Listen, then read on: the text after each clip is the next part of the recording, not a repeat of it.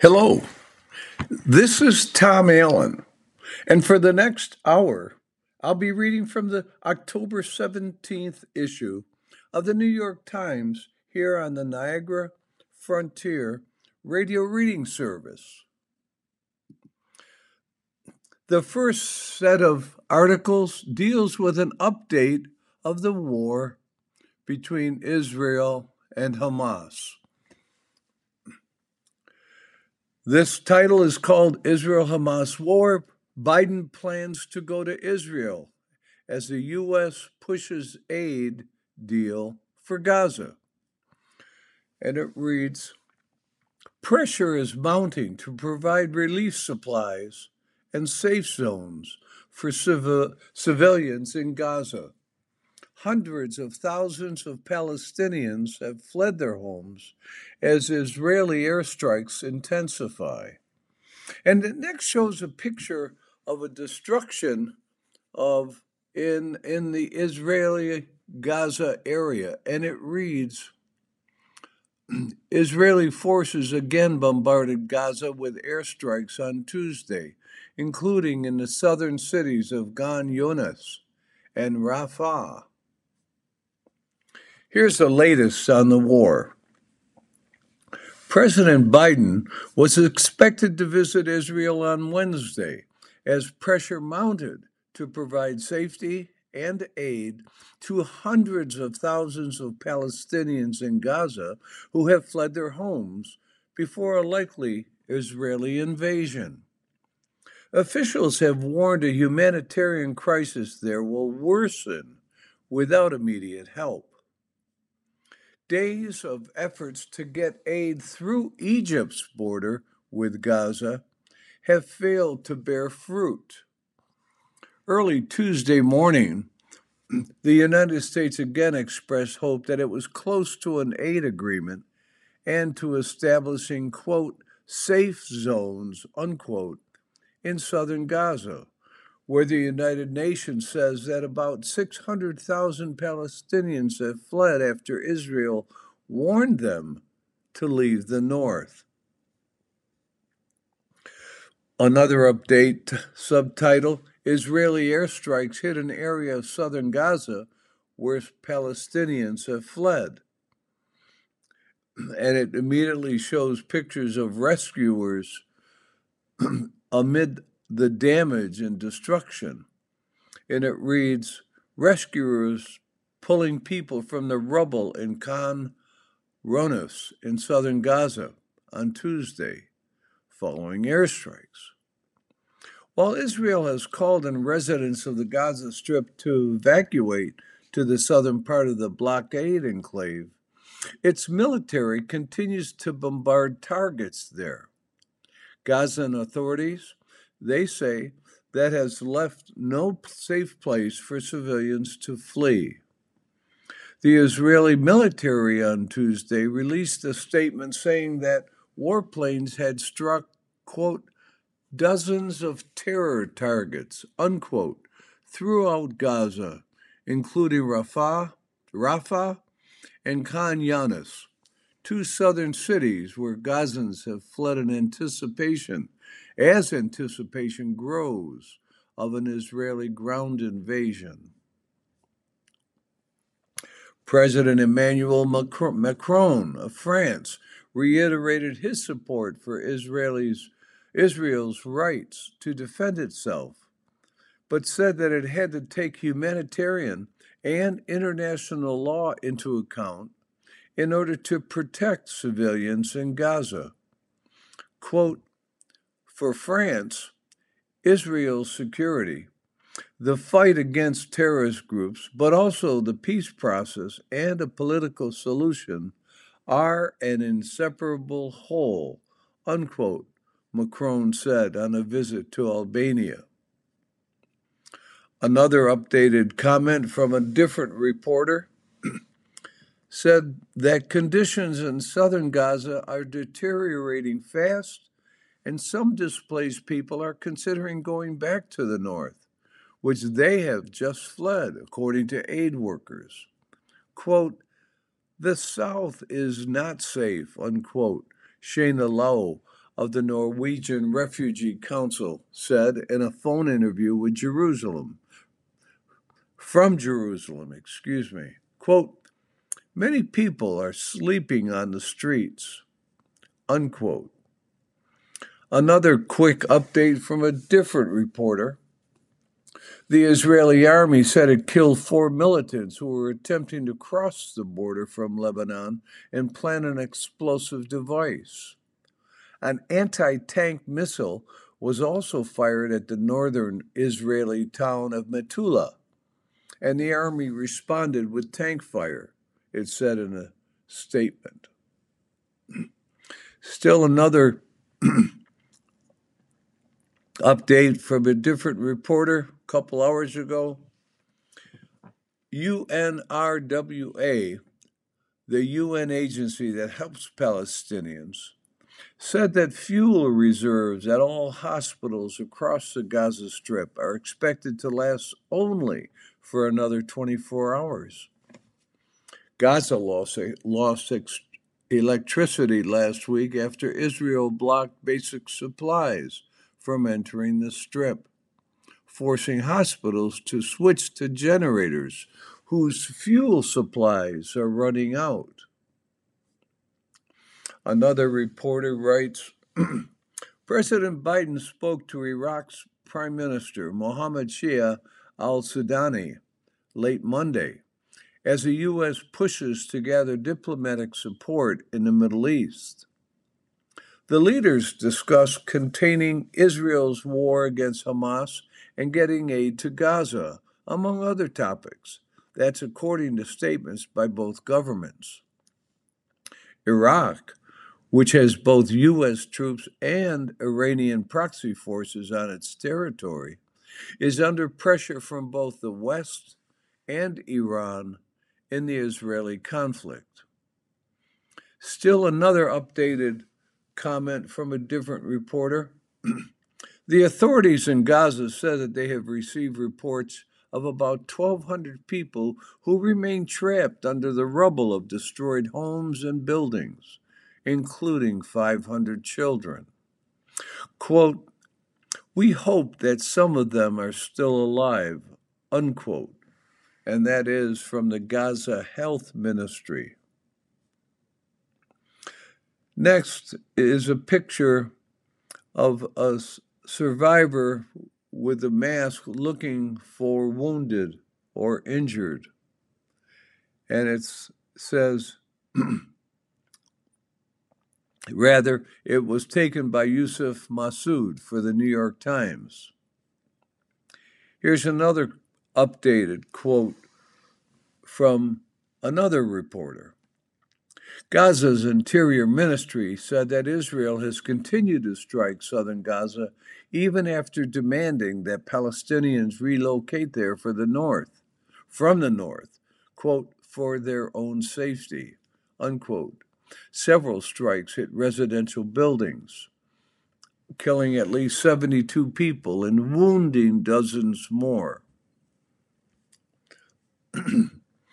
Another reporter wrote, a day after Hamas posted a hostage video of her daughter, Maya, Karen Shem pleaded for her release. Quote, "All I want from world leaders is to bring my baby home," unquote, Shem's mother said at a news conference in Tel Aviv, adding, quote, "She looks very terrified," unquote. And in this video, as she's talking, she's holding a picture of her daughter Maya, pleading for her safety and release. The next article regarding the war is titled, "A Palestinian Man who was a driver near the rave is thought to be held hostage in Gaza." And in it begins with a photograph of many water bottles strewn around at a park. And it reads, "The site of a musical festival in Israel that was overrun by Hamas militants this month. And the article continues. A young Palestinian man from East Jerusalem, Sahib Mohammed Abu Ammar, is missing and believed to have been taken hostage by Hamas and ferried into Gaza, his family said. Mr. Abu Ammar, 22, is thought to be the only Palestinian who is not a citizen of Israel to be reported missing from the attacks. Another article update says Rear Admiral Daniel Hagari, Israel's chief military spokesman, called the video of Mia Shem, an Israeli hostage in Gaza, quote, psychological terror by Hamas, unquote. He said he expected there to be more videos of hostages.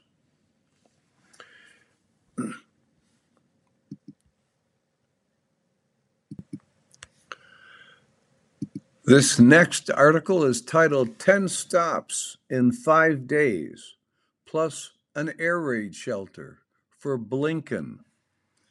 And it begins, the Secretary of State's chaotic trip in the Middle East has underscored the scale and complexity of the diplomatic crisis that he faces. And it begins actually with a photograph of Mr. Blinken walking with several of his aides nearby, and it says, Secretary of State Antony J. Blinken in Tel Aviv on Monday. His trip was originally scheduled for 2 days. And this article is updated today, October 17th. It begins, Secretary of State Antony J. Blinken hurried into a bunker as air raid sirens wailed in Tel Aviv on Monday, in the most dramatic moment of a whirlwind and unusually chaotic Middle East tour for America's top diplomat. After his second visit to Israel in 5 days, Mr. Blinken was scheduled to land in Amman, Jordan, on Monday night. But he ended up stuck in a marathon overnight negotiation session in Tel Aviv, and his next destination was uncertain. A trip originally scheduled for 2 days has now extended into its 6, with 10 stops and counting. For an official whose travel schedule is meticulously planned and rarely revised, Mr. Blinken's frenetic journey has underscored the scale and complexity of the diplomatic crisis that he faces. Mr. Blinken is at once trying to show U.S. support for Israel after it was attacked by Hamas on October 7th. It's also, the trip is to show limited Arab criticism of Israel's military response. Also, Mr. Blinken is trying to show a win for the freedom of hostages held by Hamas in Gaza, as well as prevent an escalation of the conflict, perhaps to include Hezbollah and Iran, that might draw in the United States. It's been a grim voyage for Mr. Blinken, who at times appeared haunted as he described the slaughter of Israeli citizens and a growing humanitarian crisis in Gaza. Speaking to reporters in Cairo on Sunday, 2 days after his first stop at Israel, Mr. Blinken conceded that things have become a blur, even for him. Quote, I think I've lost track, unquote, of how many countries he had visited, Mr. Blinken said, before correctly putting the count at 7 since his departure from Washington on Wednesday afternoon. And those countries are Egypt, Bahrain, Qatar, and the United Arab Emirates, plus 2 stops each in Israel, Jordan, and Saudi Arabia. For State Department veterans, Mr. Blinken's travel was reminiscent of a recent predecessor, John Kerry, who was Secretary of State during the Obama administration, who frequently had extended and improvised trips. The ad hoc nature of the trip for Mr. Blinken began just days after the massacres by the Hamas. Mr. Blinken immediately moved up a visit to the region that he had planned for the following week. The State Department announced that he would depart on October 11th for Israel and Jordan and return on October 13th. That plan was soon torn up as State Department officials, in consultation with the White House, expanded Mr. Blinken's itinerary to include several other major capitals. And you are listening to a reading of articles and features from the October 17th issue of the New York Times on the Niagara Frontier Radio Reading Service. This next article deals with the country of China. And the title of this article reads, China invested $1 trillion to gain global influence. Can that go on? Xi Jinping, the enhanced China's leader, is trying to influence the world by lending money for infrastructure. Now, he's collecting debts, and he's rethinking his signature and initiative. The article begins with a very impressive photograph of a manufacturing building site of fast-speed trains, and it reads, high-speed trains at a main construction site in Indonesia. And the article begins, China's top leader, Xi Jinping, founded the Belt and Road Initiative. He founded a decade ago to use a country's economic might to enlarge its geopolitical heft and counter the influence of the United States and other industrialized democracies. China has since disbursed close to $1 trillion to mostly developing countries, largely in loans, to build power plants, roads, airports, telecommunication networks, and other infrastructure. Mr. Xi has used China's cash and infrastructure expertise to tie together countries across Asia, Africa, Latin America, and parts of Eastern and Southern Europe. Belt and Road has established for China a role in global development, rivaling that of the United States and the World Bank. But for all the influence it's brought Beijing, the initiative has contributed to unaffordable levels of debt for dozens of poor countries. China had also directed contracts to its own companies and in some cases built expensive subpar projects that have not spurred economic growth. Now, as representatives from many of the nearly 150 Belt and Road countries assemble in Beijing this week for a summit, the initiative is changing shape. China's role has shifted from being the world's largest bilateral lender to also its largest debt collector. And it next shows a photograph of soldiers in uniform standing in front of a very large building with many Chinese flags flying.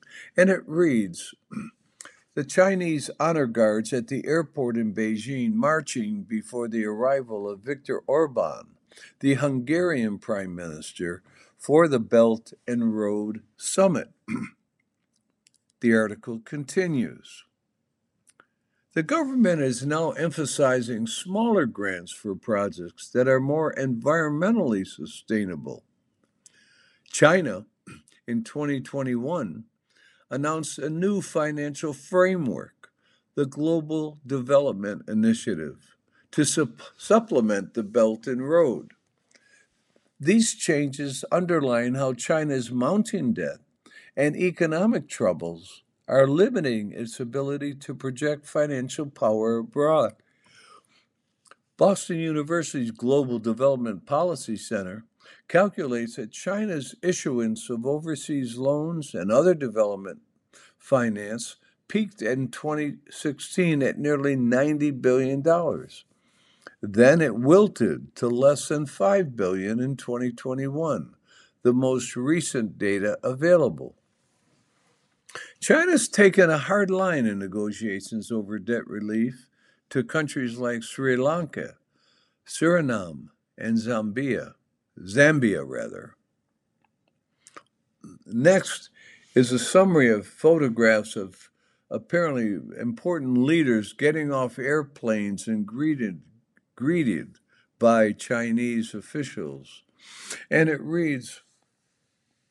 the caption reads, foreign leaders gathering in Beijing on Sunday ahead of the Belt and Road Summit include Vice President Kashim Shettima of Nigeria, President Gabriel Boric of Chile, Prime Minister Viktor Orban of Hungary, and Prime Minister Abiy Ahmed of Ethiopia.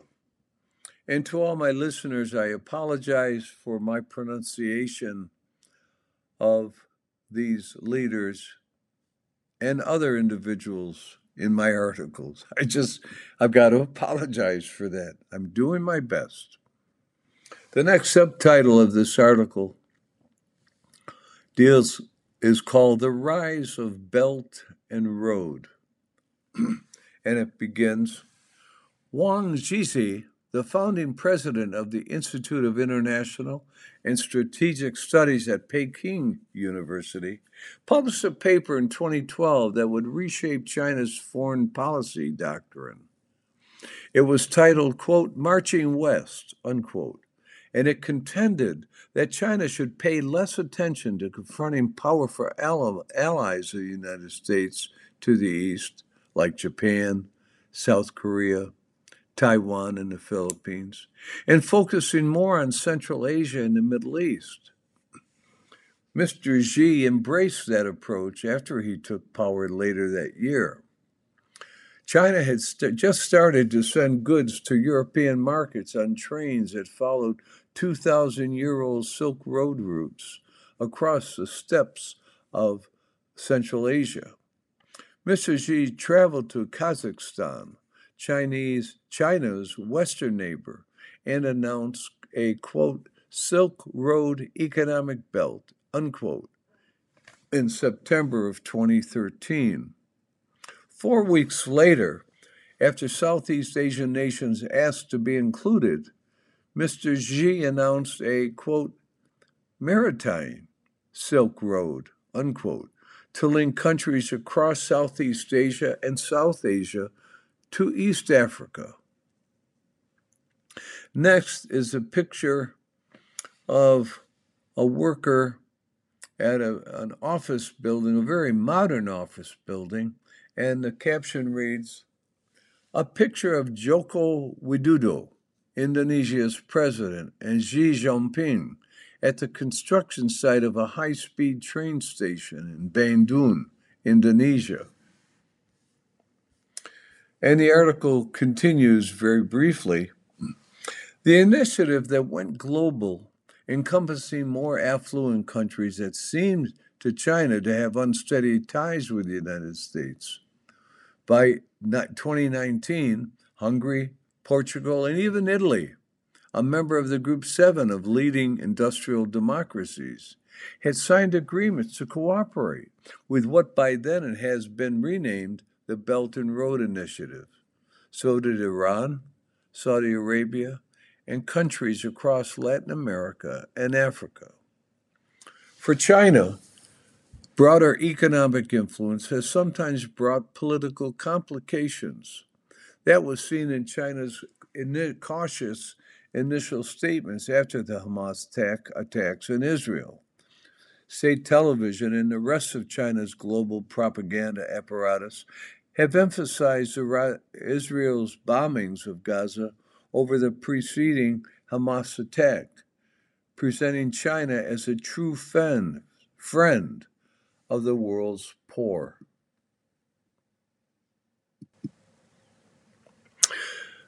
This next article deals with local politics in our country. And the title of this article and an update of this article appears next. And the title of the article is called "Jordan Inches Closer to Speakership, but Republican Holdouts Remain." And it begins, "The Ohio Republican won over several mainstream members of his party who had initially withheld their support, but was still short of the votes needed to win the gavel." And the article really begins with a photograph of Mr. Jordan walking through a lobby with many of his aides around him.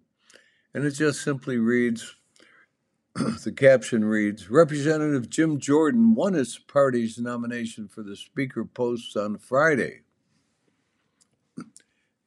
And here's an update.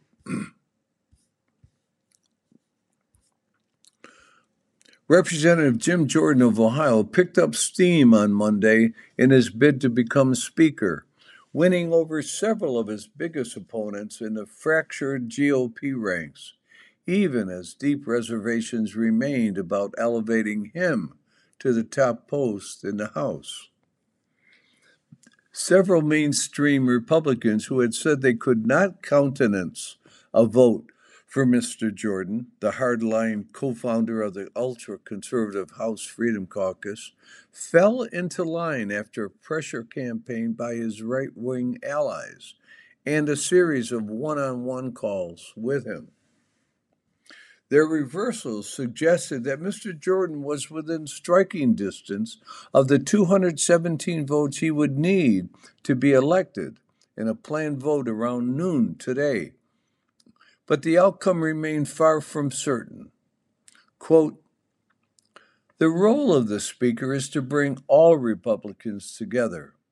That's what I intend to do," unquote, Mr. Jordan said in a letter sent to his Republican colleagues yesterday. In it, Mr. Jordan acknowledged the deep divisions in the GOP, and he said he would give more lawmakers input into the party's agenda. Quote, "We will make sure there are more Republican voices involved in our major decisions beyond the 5 families," unquote, he wrote, using House GOP lawmakers' shorthand for the various factions in their ranks. It is also a reference to the warring mafia families. People close to Mr. Jordan, who is currently the chairman of the Judiciary Committee, said the number of Republican holdouts has shrunk from around 50 to around 10. That's still enough to block his election. But he planned to press ahead anyway, counting on his remaining opposition to cave under pressure on the House floor. Leaving a 2-hour meeting of House Republicans on Monday night at the Capitol, Mr. Jordan indicated he would force a series of floor votes on Tuesday until Republicans had chosen a Speaker. Quote, "We need to get a Speaker tomorrow," meaning today, he said, unquote. The American people deserve to have their Congress, their House of Representatives working, and you can't have that happening without a Speaker, so we need to do that. Plus, we need to be helping our best friend and closest ally, Israel, unquote. And that's according to a letter Mr. Jordan sent to his GOP colleagues. Should Mr. Jordan, 59, become Speaker, it would cap an extraordinary rise in Congress that propelled him from a right-wing rebel on the fringes of his party to the post that is second in line to the presidency. His ascent would be the clearest indicator yet of how far House Republicans have moved to the right during Mr. Jordan's 16 years in the chamber. It would also show how strong a grip former President Donald J. Trump, who counts Mr. Jordan among his closest allies, has on the party. A small band of hard-right Republicans, most of whom are supporters of Mr. Jordan, forced Kevin McCarthy out as Speaker 2 weeks ago. Then a broader group of Mr. Jordan's supporters refused to back the party's initial chosen successor for the post, Representative Steve Scalise of Louisiana, who abruptly withdrew last week. The downfalls of Mr. McCarthy and Mr. Scalise left many mainstream Republicans bitter that the will of the majority in their ranks had not been honored. Several argued that elevating Mr. Jordan would reward, quote, bad behavior, unquote. In his conversations with holdouts, Mr. Jordan said he listened to, quote, frustrations about the treatment of Kevin McCarthy and Steve Scalise and the events of the past month, unquote. Several members spoke against Mr. Jordan's candidacy during the closed-door meeting on Monday night in the basement of the Capitol. One representative, Mike Kelly of Pennsylvania, proposed giving Representative Patrick T. McHenry of North Carolina, the temporary speaker whose role is primarily to hold an election for a speaker, to give him more power to carry out the chamber's work for the next month, until the conflict could be resolved.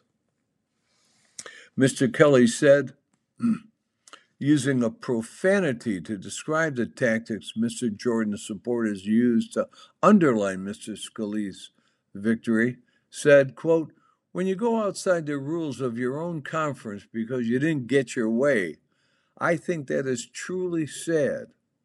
That is a real indictment of who you are, unquote. Mr. Jordan won the party's nomination after Mr. Scalise's withdrawal, but scores of Republicans signaled that they would not support him on the House floor. That was before Mr. Jordan and his allies went to work with a public pressure campaign against lawmakers who were resisting his election. And you are listening to a reading of articles and features from the October 17th New York Times issue on the Niagara Frontier Radio Reading Service. Continuing with the article on Mr. Jordan, it goes on, Amy Creamer, a political activist who also leads Women for America First, which organized a Stop the Steal rally on January 6, 2021, posted a hit list of 12 members of the Congress of the GOP on Friday. She listed their office phone numbers and urged her followers to call them and tell them to support Mr. Jordan. The list included Representatives Ann Wagner of Missouri, Mike Rogers of Alabama, and Carlos Jimenez of Florida, all of whom had publicly stated their opposition to Mr. Jordan. By Monday morning, yesterday, 2 of the 3 had declared their support for Mr. Jordan. Ms. Wagner, a supporter of Mr. Scalise, had called Mr. Jordan's candidacy a, quote, non-starter, unquote, and accused him of behaving carelessly after his loss, after behaving classlessly after his loss to Mr. Scalise. But on Monday, she said Mr. Jordan had won her over. Quote, throughout my time in Congress, I have always been a team player and supported our Republican nominees out of conference, unquote, Ms. Wagner said in a statement. Quote, Jim Jordan and I spoke at length again this morning, and he has allayed my concerns about keeping the government open with conservative funding, the need for strong border security, our need for consistent international support in times of war and unrest, as well as the need for stronger protections against the scourge of human trafficking and child exploitation, unquote. Mr. Rogers, the chairman of the Armed Services Committee, said he had, quote, two cordial, thoughtful, and productive conversations, unquote, with Mr. Jordan, and he received assurances about carrying out the functioning of government and funding the military. Mr. Jordan also picked up support from Representative Ken Calvert of California, the chairman of the Defense Appropriations Subcommittee, who said he had spoken with Mr. Jordan, quote, about how we must get the House back on the path to achieve our national security and appropriation goals, unquote. Another initial holdout, Representative Vern Buchanan of Florida, said he remained, quote, deeply frustrated, unquote, but he would vote for Mr. Jordan based on the need to have a functioning House. Quote, I believe the future and immediate well-being and security for our country is too important, and the need for Republicans to move forward, united, which is greater than ever before.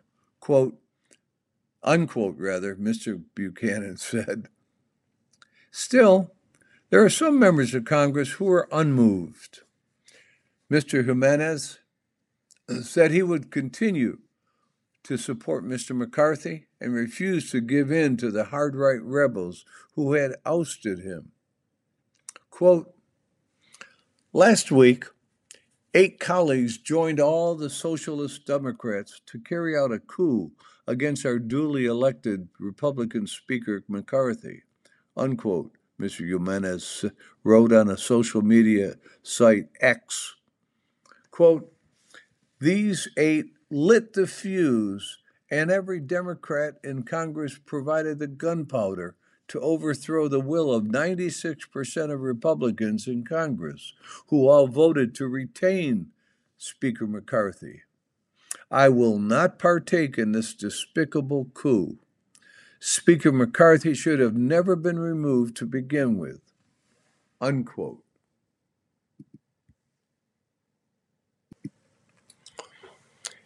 In a related, updated article, let me continue with this comments about the openness of the House Speaker. And the title, updated title here is, Here's What Can't Get Done While Republicans Fight Over a Speaker. And it begins, a disarray among House Republicans has left the Chamber of Congress hobbled at a time of international and domestic crises. And it continues, the article continues, Republican disunity over who will be the next speaker has brought the House to a standstill. Legislative business has been halted for more than a week, leaving one chamber of commerce hobbled in the face of crises at home and abroad. The House is now under the control of Representative Patrick T. McHenry of North Carolina, who was named as a temporary speaker. But Mr. McHenry is unelected and primarily in place to oversee the election of a new speaker, and his legislative powers are untested. The position second in line to the presidency remains unfilled. The infighting has consequences far beyond Capitol Hill. Here's a look at the big tasks that Congress faces as Republicans remain deadlocked. First, an aid package for Israel for its war against Hamas. There is broad bipartisan consensus on the need to rush additional military support to Israel for its war against Hamas. But the leadership vacuum means there is no certainty about how soon any aid could be approved and delivered. President Biden said in a speech on Tuesday that he would seek approval from Congress for additional funding for Israel. And officials in the administration have suggested a specific request that could come within weeks. Should the Speaker fight wear on, it's not clear whether the House could act on such a request. Another issue facing Congress: more assistance for Ukraine in its war against Russia. A White House request for $24 billion in additional funding for Ukraine is on hold during the leadership fight. Another issue is avoiding a government shutdown. Congress is operating under a temporary extension of last year's spending bills and has until the self-imposed November 17th deadline to pass 12 new year-long bills to fund government throughout the rest of the year and into 2024. In the nearly 2 weeks since Congress cleared the extension, the battle over the leadership, the speakership, has consumed many legislative days that otherwise could have been spent working through these spending measures. Mr. McCarthy was unable to persuade Republicans to support a stopgap bill to avert a shutdown, and his decision to rely on Democratic votes to pass one cost him his job. It was not clear how his successor might avoid one.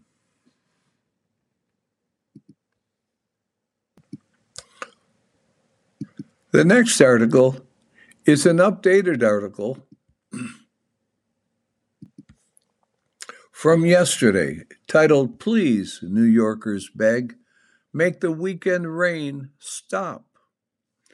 And it has an introductory paragraph that says, New Yorkers have faced rainfall for 6 weekends, making for soggy pumpkin picking, muddy Central Park visits, and damp dinner outings.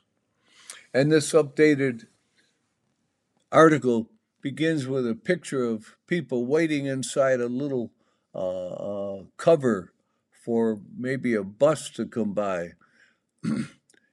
as it's raining. And the caption reads, commuters in the Bronx standing on a bench to avoid a flooded sidewalk during a rainy day last month.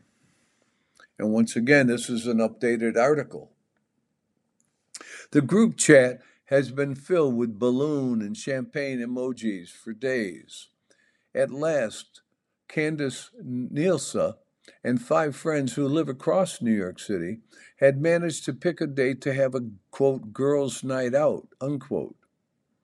But when that date, September 29th, came, the rain, too, followed, just as it seemingly has every recent weekend in New York City area, turning what many hoped would have been a blissful 3 days of sunshine into gray afternoons and evenings with overcast skies casting a damp, moody pall over the city. The clouds have essentially ruined many New Yorkers' plans. Perhaps Miss Nielsa's, a model in Bushwhack, captured the vibe perfectly. Quote, I'm not going to lie, this sucks, unquote, she said. Pretty blunt, to be asking, in my opinion. At first, the weather seemed just a string of bad luck. A weekend in August lost to an annoying drizzle, but no problem. Then another weekend loss in September.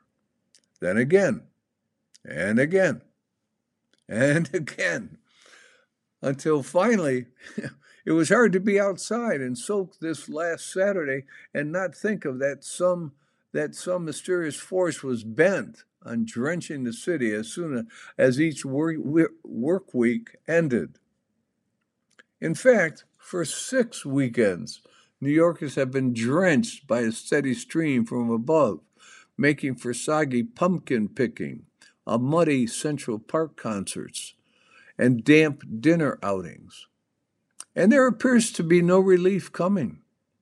It'll likely rain again this Saturday, even if that'll not be the case during the weekdays.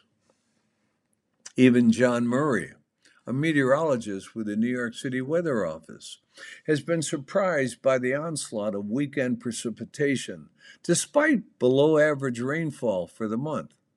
Quote, "What a coincidence, right?" Unquote.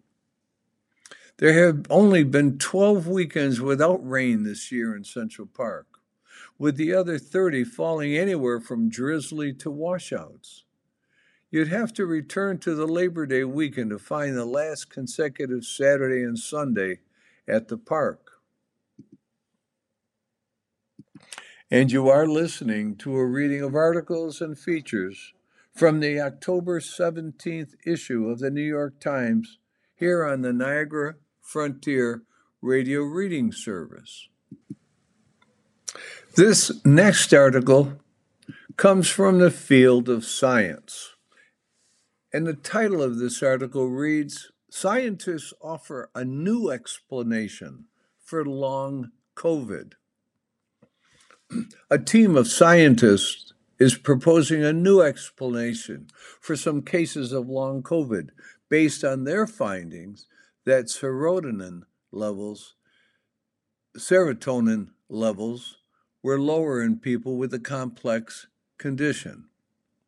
In their study, published on Monday in the journal titled Cell, researchers at the University of Pennsylvania suggest that serotonin reduction is triggered by remnants of the virus lingering in the gut. Depleted serotonin could especially explain memory problems and some neurological and cognitive systems of long COVID, they say. Why it matters. This is a subtitle here. Why it matters. New ways to diagnose and treat long COVID. The article continues. This is one of several new studies documenting distinct biological changes in the bodies of people with long COVID, offering important discoveries for a condition that takes many forms and often does not register on standard diagnostic tools like X-rays.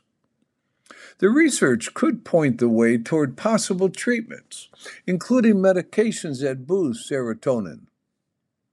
And the authors said that the biological pathway that their research outlines could unite many of the major theories of what causes long COVID, that lingering remnants of the virus, inflammation, increased blood clotting, and dysfunction of the autonomic nervous system. Quote, all these different hypotheses might be connected through the serotonin pathway, unquote, said Christopher Thayas, a lead author of the study and an assistant professor of microbiology at the Perelman School of Medicine at the University of Pennsylvania. Quote, second of all, even if not everybody experiences difficulties in the serotonin pathway, at least a subset might respond to therapies that activate this pathway, unquote, he said. Quote, this is an excellent study that identifies lower levels of circulating serotonin as a mechanism for long COVID, unquote, said Akiko Awasaki, an immunologist at Yale University. Her team and colleagues at the Icahn School of Medicine at Mount Sinai recently published a study that identified other biological changes linked to some cases of long COVID, including levels of the hormone cortisol. These studies could point to specific subtypes of long COVID or different biological indicators at different points in the condition. Here's a backstory, a series of disruptions set off by bits of virus in the gut. This particular segment of this article reads, researchers analyzed the blood of 58 patients who had been experiencing long COVID for between 3 months and 22 months since their infection. Those results were compared to blood analysis of 30 people with no post-COVID symptoms and 60 patients who were in the earlier acute stage of the coronavirus infection. Maayan Levy, a lead author and assistant professor of microbiology at the Perelman School of Medicine, said that levels of serotonin and other metabolites,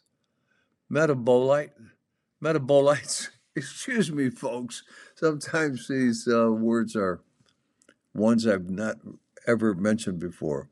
See, but I'm going to begin that sentence again. Maayan Levy, a lead author and assistant professor of microbiology at the Perelman School of Medicine, said levels of serotonin and other metabolites were altered right after a coronavirus infection, something that also happens immediately after other viral infections. But in people with long COVID, serotonin was the only significant molecule that did not recover to pre-infection levels, she said. The team analyzed stool samples from some of the long COVID patients and found that they contained remaining viral particles. Putting the findings in patients together with research on mice and miniature models of the human gut, where most serotonin is produced, the team identified a pathway that could underline some cases of long COVID. And here's the idea.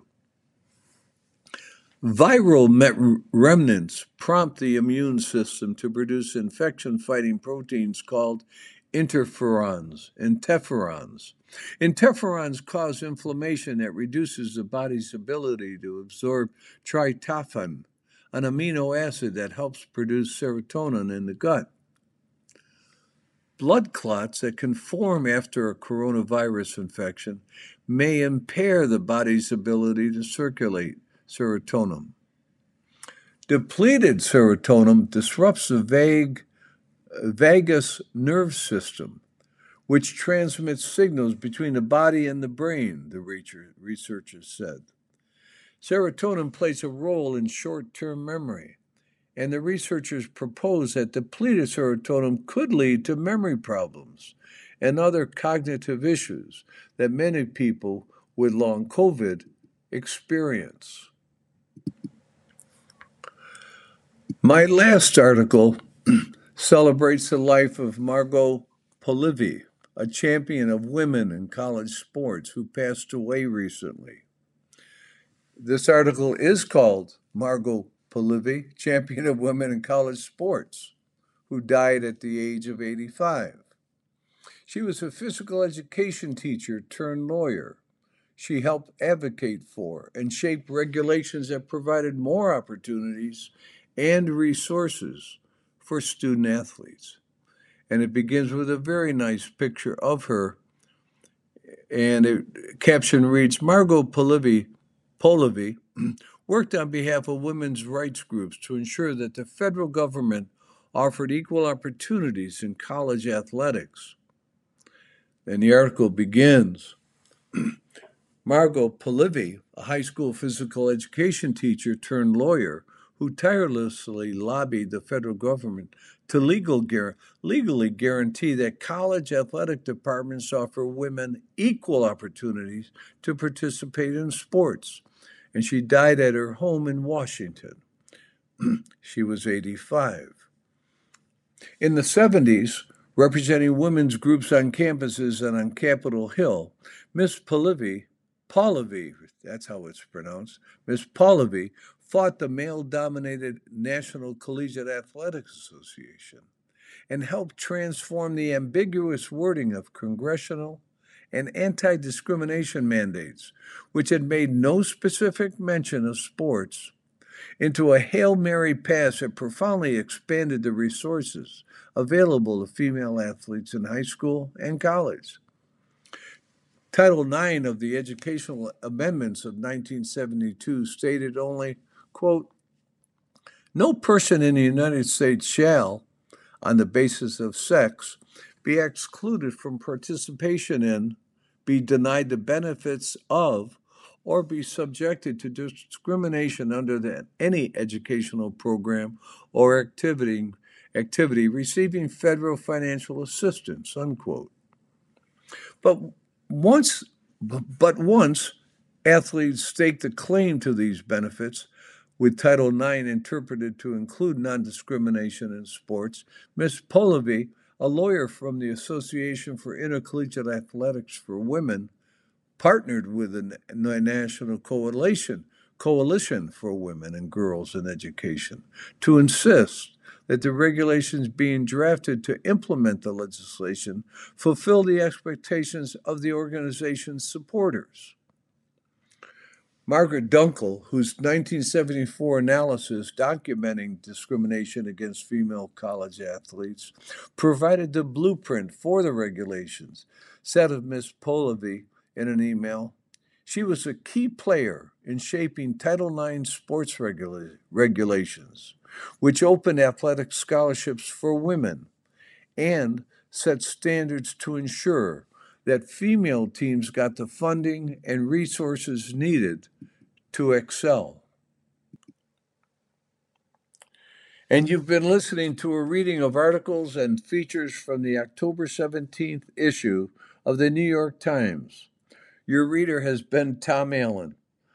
Thank you for listening and have a great day.